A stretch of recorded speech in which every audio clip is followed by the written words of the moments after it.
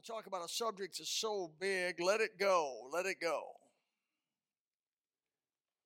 Sometimes we hang on to things that destroy us. We hug them. We kiss on them. We love them, but they destroy you.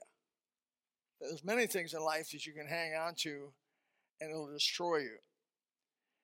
When I was a young man, raised by a Christian mom and dad, loved the Lord, went to Independent Fundamental Baptist Church my whole life since I was 2 years old. I got saved when I was 5 years old, and reconfirmed my salvation at 12 years old, and then dedicated my life to live for Jesus at 18 years old.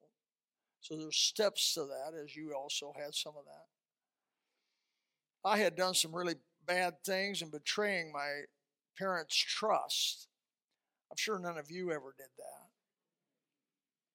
I had betrayed my parents' trust as a young man, 13 years old to 18 years old, and really deceived them, disobeyed their word, lied to them.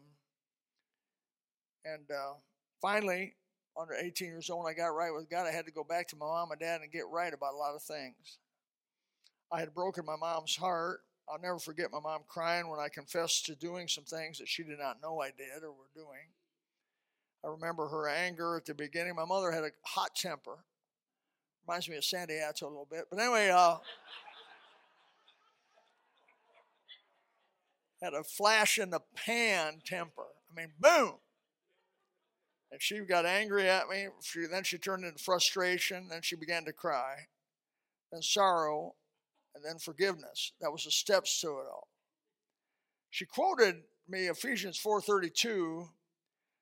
She says, I said, of course, I had asked him to forgive me, and she said, I forgive you, Billy. And she quoted him, be kind one to another, tender-hearted, forgiving one another.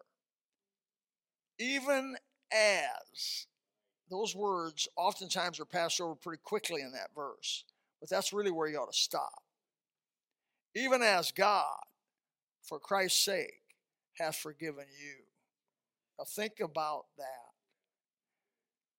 You have betrayed God every way you can betray somebody. And yet God is willing to forgive you. That's one of the great things of Christianity. My mother never held those things that I confessed to them against me. Never brought it up again. Never brought it up. Not again.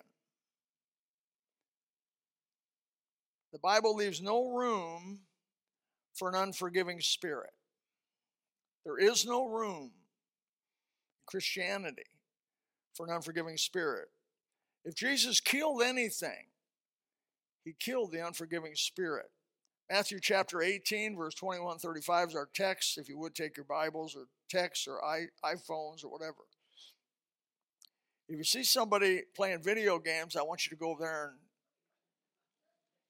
smack them and then ask forgiveness.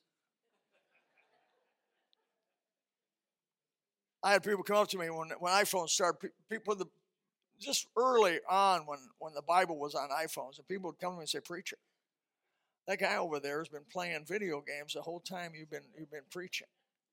I said, really? Well, I went up to him. Approached him after service. Said, well, you're on your phone while I'm preaching. What do you? Oh, I said, I got the Bible on my phone, preacher. I don't even bring my Bible anymore. I use my phone. I said, okay. Well, they don't think so. They think you're playing video games. They're about ready to throw you out of here. But anyways, Matthew 18 is a lengthy passage. Let me read quickly. Then came Peter to him and said, Lord, how oft shall my brother sin against me and I forgive him? Till 7 times. Now, that's a lot. Most of you would not even tolerate 7 times. You would not even tolerate it. About the 3rd time, you'd say, quit asking me to forgive you. Just quit doing it. That's the pat answer on that whole deal. Jesus said unto him, I say not unto thee until 7 times, but until 70 times 7, 490 times. Otherwise, basically infinity.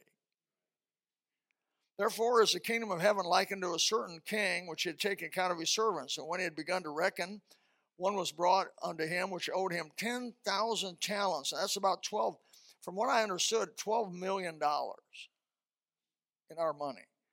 But for as much as he had not to pay, his Lord commanded him to be sold and his wife to be sold, and his children to be sold, and all that he had to be sold, and payment to be made. The servant therefore fell down and worshipped him, and said, Lord, have patience with me, and I will pay thee all. Then the Lord of the servant was moved with compassion, and loosed him, and forgave him the debt. He let it go. But the same servant went out and found one of his fellow servants, which owed him 100 pence. Now that's about $20. He laid his hands on him, and he took him by the throat, saying, Pay me that thou owest. I have in my notes here, we're often a whole lot more cruel than God is. A lot more cruel. And his fellow servant fell down at his feet and besought him, saying, Have patience with me, and I will pay thee all. Now that's the same thing he said. And he would not, but went and cast him into prison till he should pay the debt. So when his fellow servants saw, that's people around him, saw what was done, they were very sorry, and came and told unto their Lord all that was done.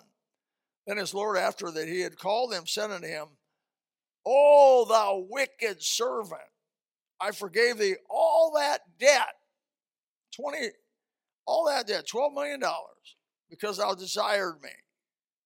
Shouldst not thou also have compassion on thy fellow servant? And there's that even as again. Even as I had pity on thee. That is the hinge that all what we're going to say tonight swings on. Forgive even as Christ hath forgiven you.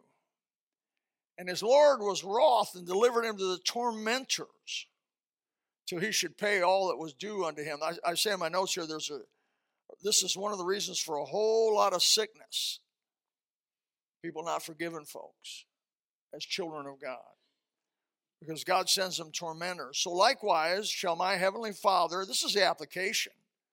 So likewise my heavenly Father shall do also unto you, if ye, and that's plural, from your hearts forgive not every one his brother their trespasses.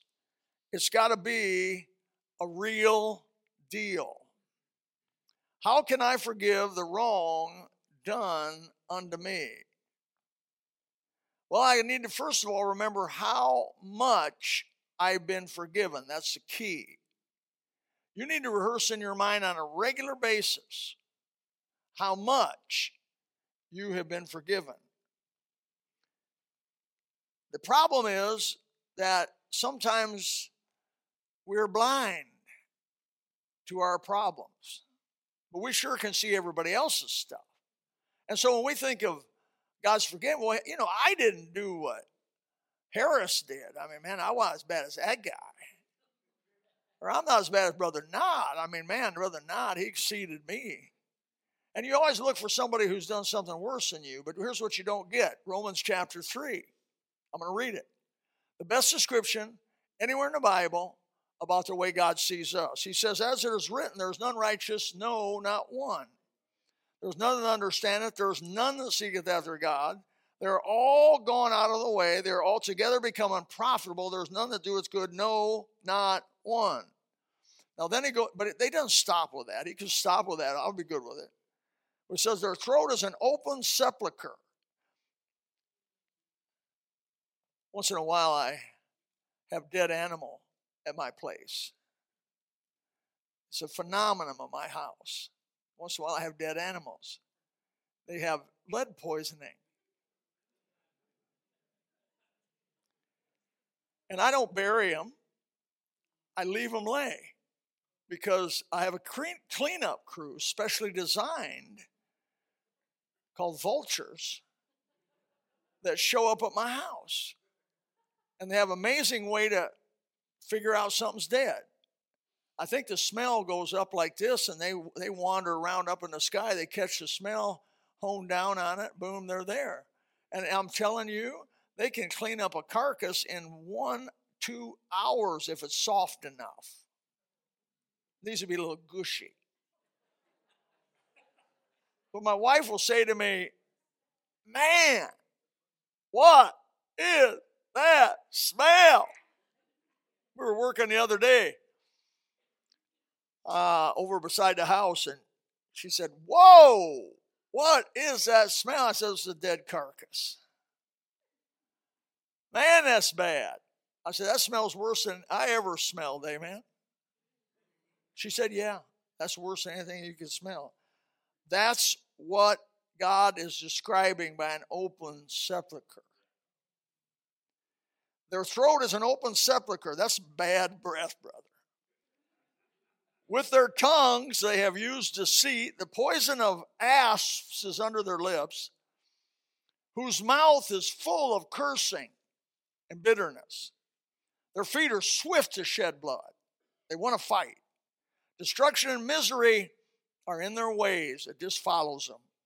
And the way of peace have they not known? There is no fear of God before their eyes. That's pretty serious if you ask me. That's God the way he sees us. Actually, if I may say, without him, that is the way we are. God can't lie. He doesn't exaggerate. He's not like we are. He tells the truth, the whole truth, nothing but the truth, clearly, specifically, openly. That's what we are. Now, the Lord Jesus, when he comes to you and offers you salvation, washes you white as snow. Doesn't bring that stuff back up to you. Now, your sin's ever before you, but that's your mind. But Christ himself, once you're forgiven, you're forgiven. He said that is how we are supposed to forgive. Remember, you were hopelessly lost, condemned to an eternal hell. Ephesians 2:12 says, "For that at a time you were without Christ, being aliens from the commonwealth of Israel, strangers from the covenants of promise, having no hope, and without God in the world." I lay in my bed oftentimes at night and meditate in the night seasons. The Bible talks about it. And I lay there and I'm amazed that I got saved. I'm just amazed that I was able to hear about the gospel.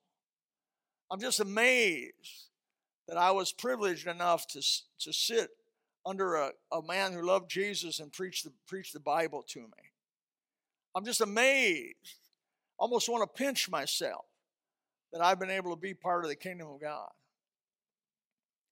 as unworthy as I am. One of our worst enemies and the most condemned sin in the New Testament is self-righteousness. Matthew 23 is a condemnation of self-righteousness. The Pharisees. Jesus was pretty straightforward, and he was straightforward, but he was pretty kind, really, until he came to the Pharisees, and he got to be an old-fashioned hellfire damnation, red-faced Baptist preacher when it came to preaching to the Pharisees, Sadducees, scribes, and Herodians. Why? Because they were self-righteous. And when you in the Bible do not forgive people that offend you or sin against you and come to you, especially come to you and ask forgiveness.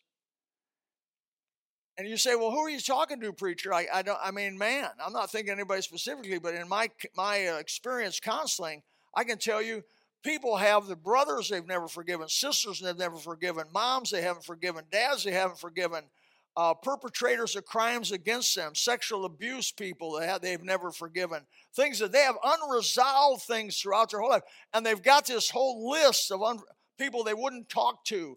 They'd walk on the other side of the street if they saw them.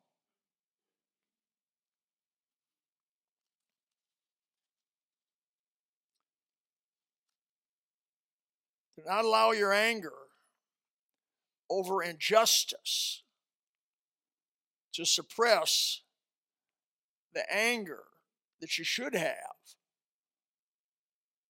for your sins. You should be angry at sin. You should be angry at sin. Sin is a vile enemy. When you accept Jesus Christ and you trusted him as your Savior, did you accept his forgiveness? Did you?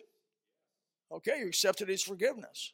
He forgave you $12 million. And your brother does something to you, doesn't talk to you, doesn't do this, doesn't do that, name 1,000 other things they may do against you. And they come to you and say, "Would you forgive me?" And you go, "I ain't forgiving you. I ain't even going to talk to you." Think of the insult. You grab them by the throat and say, You give me that $20 you owe me. You cheated me one time. You lied to me one time. Your mind will go right to that. Remember what you had to do to get God's forgiveness. You had to ask. You confessed your sins. Yes, you went to him and said, I'm a sinner unable to save myself, worthy of death. In one way or another, you came to meet the gospel, heart to heart, and you got saved. You got it. God did not torture you. He did not make you do penance. He did not make you stay so many years in purgatory, because there is no purgatory. He did not make you crawl on your knees or pray on the cold asphalt. My wife used to be Roman Catholic. She went into confession. He'd say, when's the last time you went to confession? She lied to him, told him she'd been to confession earlier, because she knew if she didn't, she would end up, she's back there laughing. She lied to the guy. Well, I was here last week. He didn't know. He'd say, well, say 10 Hail Marys on a linoleum floor. Linoleum. You young people don't know what that is, but that's hard flooring. Never mind. So linoleum flooring, say 10 Hail Marys. Thank God he doesn't do that to us. He doesn't do that to us. Remember the warning of an unforgiving heart. And the Lord was wroth and delivered him to the tormentors, that he should pay all that was due unto him. So likewise shall my heavenly Father do to you, if you from your hearts forgive not every one his brother their trespasses. That should be enough, and I should be able to stop my message right here and say, then you should be a forgiving soul, one of the most forgiving souls on the planet, because of what Christ has done for you. But I'm not going to stop here. I'm going to go on because it's bigger. Luke chapter 17, verses 3 and 4. Take heed to yourselves. If thy brother trespass against thee, rebuke him. Nothing wrong with telling somebody to do right. There's nothing wrong when somebody's doing wrong to go to him and say, hey, you're doing wrong. There's nothing wrong about that a bit. He says, if you rebuke him, and if you repent, forgive him. If he trespass against thee 7 times in a day, and 7 times in a day turn again to thee, saying, I repent, thou shalt forgive him. Is it in the book or not? Is it not right there? Jesus' words, who was just about ready to lay his life down for our sins. All of those walking around him were full of sin, selfishness, lust, envy, hate, evil thinking, and such. Here was his formula for peace and a new start. If your brother trespass and ask forgiveness, if he trespass, rebuke him, but if he repents, forgive him. 7 times, 1 day, keep forgiving him.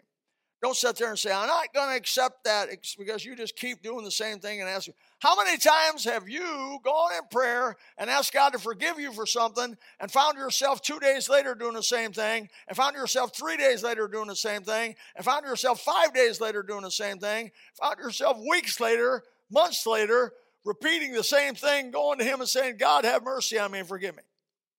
Forgive me for a bad spirit. Forgive me for saying something I shouldn't. Forgive me for thinking that thought. It's repetitive. I don't know about you, but I'm not totally sanctified yet. Of course, you probably know that. I haven't received the second blessing, because there is no second blessing of the old Methodist church, old Methodist holiness, second blessing. You came to a place in your spiritual life where shazam, you got the infilling of the Spirit to the place you never sinned again. Oh, I wish that was true. But it's not. Now, this sounds excessive, and he's doing that. He's using the literary method of exaggeration. If 7 times in 1 day.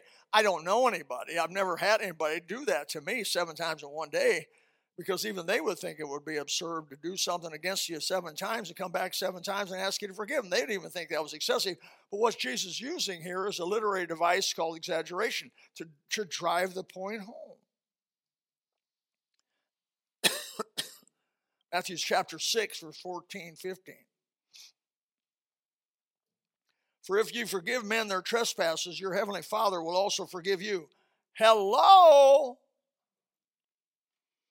But if you forgive not men their trespasses, neither will your Father forgive your trespasses. I have talked to people that have had an unforgiving spirit on somebody that had offended them and hurt them for years, 20, 30 years, had not forgiven people. And I said, are you a Christian? Yes. Do you cry out to God, ask him to forgive you your sins? He said, yes, I do. I said, he hasn't forgiven any of your sins since you took that unforgiving spirit on a brother or sister. Not any of your sins have been forgiven. Look, it's right there. If you forgive your and the prayer he taught his disciples, forgive us our trespasses as we forgive those who trespass against us, is clear, right? And they look at me like I'm crazy, like I've lost it. You mean God's not forgiving? He said that if you forgive me my trespasses. I know I pray that prayer on a regular basis, by the way. It's not a bad thing to do. I don't just memorize it. It's not just cold memory. It's real, out of my heart. Forgive me my trespasses. And it's kind of, I don't know about you, brother, it's a little hard for me to say that. When I pray that prayer, it's always a little bit hard for me to say that. Forgive me my trespasses as I forgive those who trespass against me. Because I think, man, I may be getting a short end of the stick on that. Because have I asked everybody, have I been willing to really forgive everybody that wants to be forgiven, that have come and asked to be forgiven? Have I done that? And my mind will go back and say, Lord, if there's anybody between me and someone else that shouldn't be, I want to get right about that, because, man, I need the forgiveness of the blood of Christ on a daily washing. I'm not talking about getting saved, unsaved, saved, unsaved. I'm talking about daily washing. Foot washing, if you want to call it, or what. Well, I've had my sins forgiven, and I sure want to forgive other people. I really do. No penance, no groveling is indicated by Jesus as he teaches this subject. He just said, you ask. Well, they didn't ask in a nice way. Or they weren't humble enough when they asked me. Now, I'm talking about marriage counsel. Oh, this is good.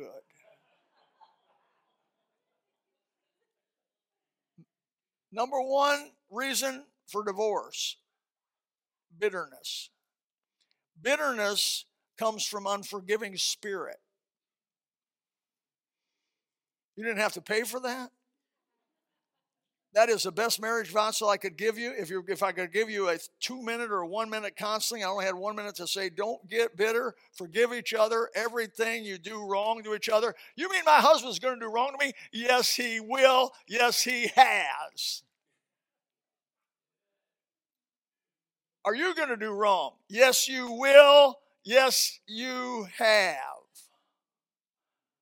How do you make it for 50 years being married? You have to have an understanding of what we're teaching here tonight. You have to forgive. How do you have long-term friends? How do you have long-term friends? I know people that change friends out every so often because they get bitter at them for one reason or another. They get bitter to friends, and so they change. They just keep changing friends. They have friends for 10 years, and then they'll get another set of friends for 10 years, and another set of friends for 10 years. And it's crazy. They can't keep friends for a long term. Why? They don't forgive. They get bitter. Well, he did that against me. I can't believe they did it again. Well, believe it.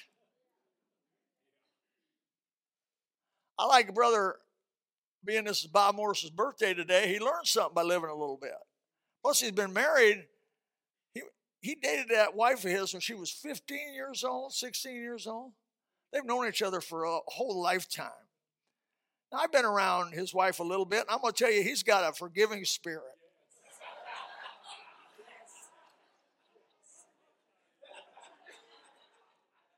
And Brother Bob, he was in business for years too, and you can't be in business without people trying to work you over, gyp you, cheat you, lie to you. You know what Bob will say? Oh, get over it. Now, it's not real spiritual sounding, but it is real spiritual. Let it go. It isn't worth staying up all night. It's not worth getting ulcers. It's not worth raising your blood pressure, because God sends tormentors to those who have an unforgiving spirit. 3 of those things I just mentioned: sleeplessness, high blood pressure, all kinds of maladies come on your immune system. When you're upset, your immune system goes down. You don't want to know where I got my medical degree now? LIFE University. I like Isaiah 64:6 says, we're all as an unclean thing. We're all our righteousnesses are as filthy rags. We do all fade as a leaf, and our iniquities like the wind have taken us away. Is there anybody that would say or dare to say that doesn't describe them? Because that's what God describes us as. Luke chapter 6, verse 36, 38, be ye therefore merciful as your Father also is merciful. Judge not that ye be not judged. Condemn not that ye be not condemned. Forgive, and ye shall be forgiven. There it is. Again, he says it again.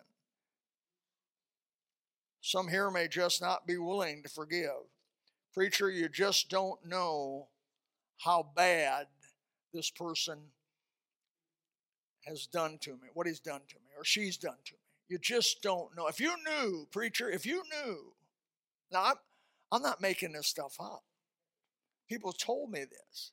If you knew how bad these people have hurt me, people have hurt me, and what they've done to me, you'd be like I am. I said, I would not.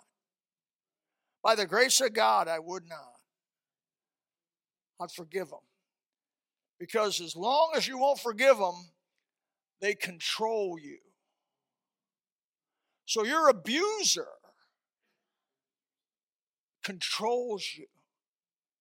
The very thing you don't want them to be able to do. You want to be free from your abuser, forgive them. One time we had 5 different women that had been sexually abused as a child. In fact, I read statistics about this. 1 out of 4 women have been sexually abused some sort of way by cousins or by grandparents or by even parents, God forbid. It's hard to get over, no doubt.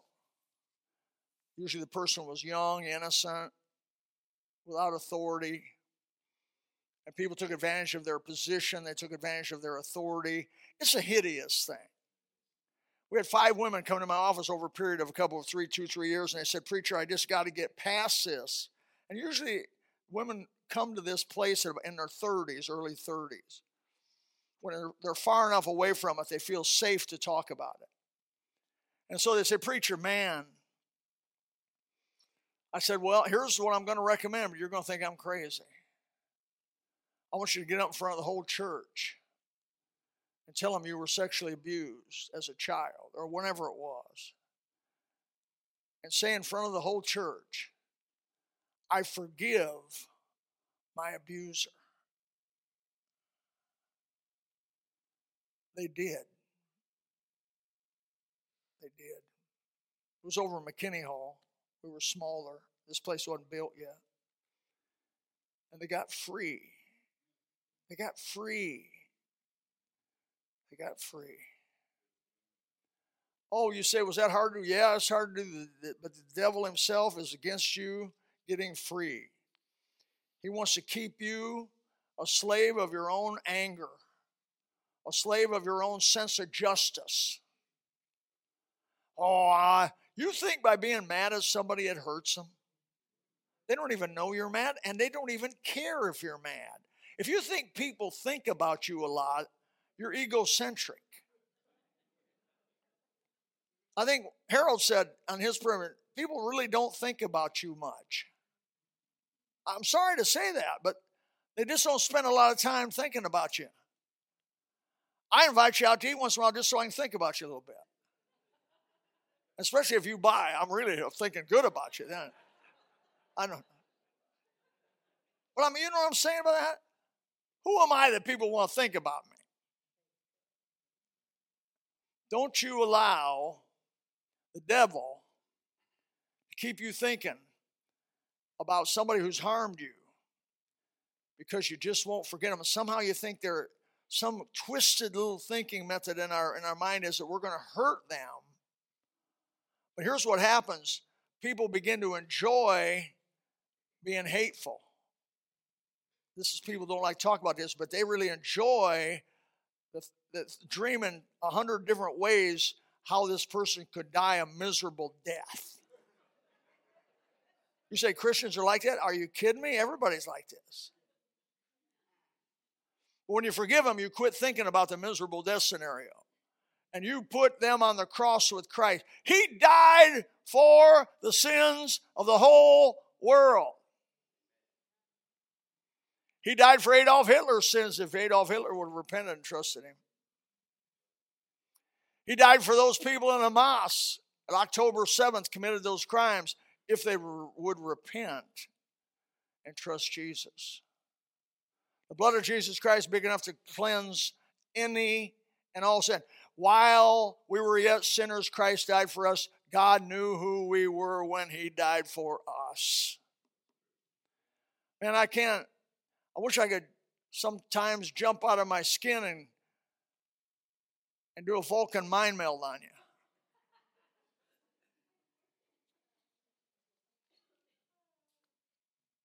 Because it really hurts my feelings to watch people writhe in pain because they won't let it go. Let it go. Father, help us tonight. Deliver your people from the horror of an unforgiving spirit. In Jesus' name, amen. If you would like to know more about the Lord Jesus Christ, you may contact us at the church website, gospelbaptistchurch.com, or you can go to Facebook and type in Gospel Baptist Church, Bonita Springs, Florida. Also, you could call the church office at 239-947-1285. Thank you, and God bless.